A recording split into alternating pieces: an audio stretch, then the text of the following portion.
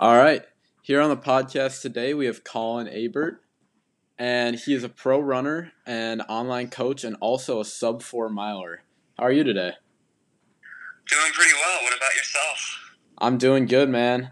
You want to just give me a brief summary of like your running career? Yeah, sure thing. So, in high school, I ran for Easton High School. After that, I graduated and then went to Penn State, where I competed there for 4 years. Managed to break the 4-minute mile my junior year there, which was one of my biggest goals that I set for myself. And then I knew I wanted to pursue running a little bit further after not reaching all my goals in college. So I went to a Run Pro camp in Arlington, Virginia, and then found Minnesota Distance Elite, which is the professional group that I train with now, which is based in like Minneapolis area. So moved from Pennsylvania to Minnesota, and so that's me.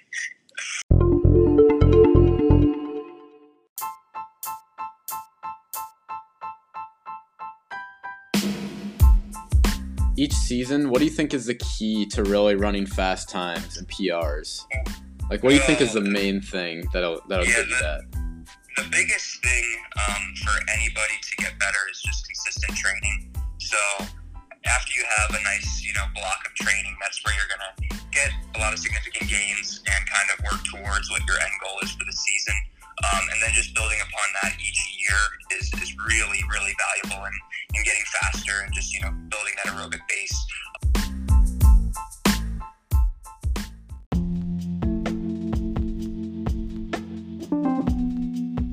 Hey, if you're not getting consistent sleep, there are some aches and pains that you can get, which can lead to some injuries. And resting at night is one of the most important things, in my opinion. Yeah, exactly. Adapting to training, as well as just getting rest and feeling recovered. Yeah, sleep is so important because I'm 2 days out from my race right now, and I always have to get a really good night's sleep 2 days before, or else I don't feel good.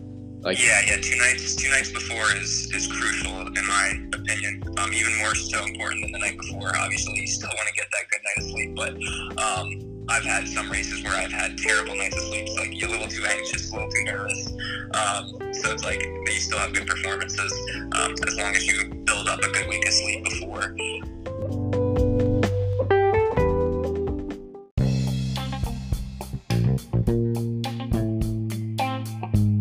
Yeah, I think a lot of people start making the mistake, like especially when people want to get better like super quick, they start taking every day super hard.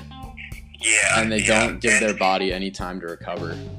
Yeah, it is, like, you can get decently in shape from your easy runs, but you have to be smart about when you're doing harder easy runs, and you have to make sure that they are recovery runs. But, like, in the beginning of the season, when you're doing a lot of that base mileage and you're not doing a lot of intensive workouts, it's all right to push some of those easy runs because you don't need to recover from some of the, the workouts that you're doing are a little bit easier. But, so you don't need as much time to really, recover and rest before you get ready for the next workout. Yeah, that's true. Like the base mileage stuff, you can push a little bit more, but after a track workout, it might be kind of tough. Yeah. What I notice is like when I'm in my absolute like prime time best shape, some of my easy runs are like 8 to 8:30 pace, and I'm just getting the mileage, and at that point, it's not like I'm pushing at any kind of pace, but that's as fast as I can go. Yeah, that probably just feels like walking for you. I mean, it's walking, but like, man, I'm tired.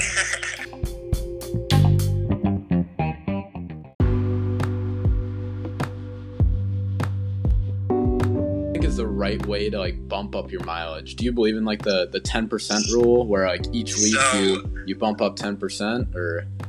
Yeah, I used to believe in that, but that kind of became known as like just how to increase mileage on average, like what can keep people the most healthy. Where some of the books that I've read, I did the VDOT certification program, and that uses the Jack Daniels running formula book, which is one of the most popular ones for runners and coaches, and they talk about how the idea is to kind of keep your mileage around the same amount for, I would say, like 3 weeks, and then you have kind of that a little bit of down period to let your body adapt to it, and then from that point on, you can bring in more mileage, which he recommends using, like, I would say no more than 1 mile per day of running that you're doing. So if you're running, like, 3 days a week, your mileage should go up by, like, 3 miles then the next time that you're bumping up. Interesting.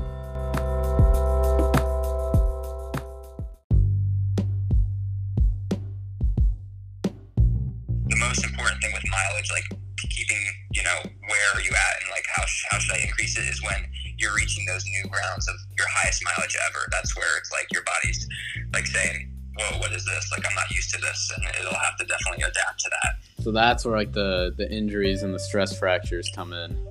Oh yeah, a lot of people try to push up way too fast because with mileage, a lot of the time you do get faster. That's obviously not the only thing to it, but yeah, a lot of people think, oh, if I can run this amount of mileage like this runner's doing, then I'm gonna get as fast as they are, and it's just not like that at all.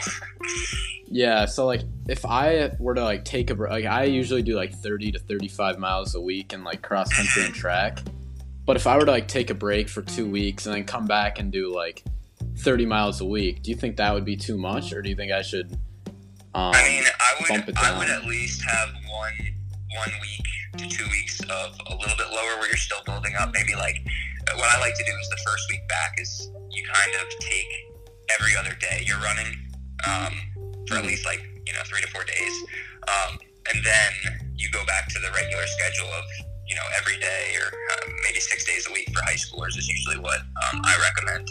But I would probably start every other day. You probably will get like 10 to 15 miles, and then the next week probably 20-ish miles, 25 miles, and then you could bump up to that 30 amount, and then after there you can kind of go up to 35-ish, and then hold it there for a little bit.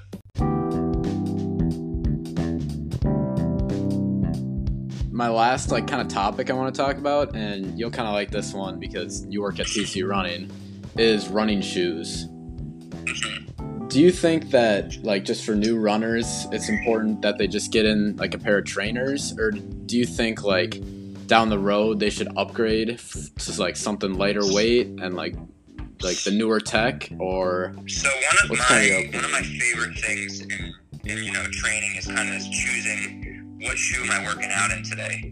I am lucky enough where I work at a running store, so I have more shoes than the typical runner.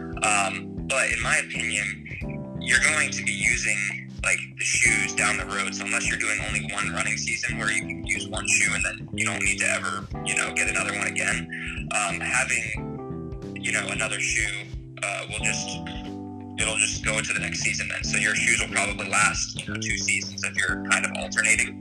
I really do like having a pair of fast shoes for fast days, and then maybe a little bit heavier but more cushioned shoe for some of my easier runs, which just helps to absorb a lot of that impact when you're not really worried about what times you're running.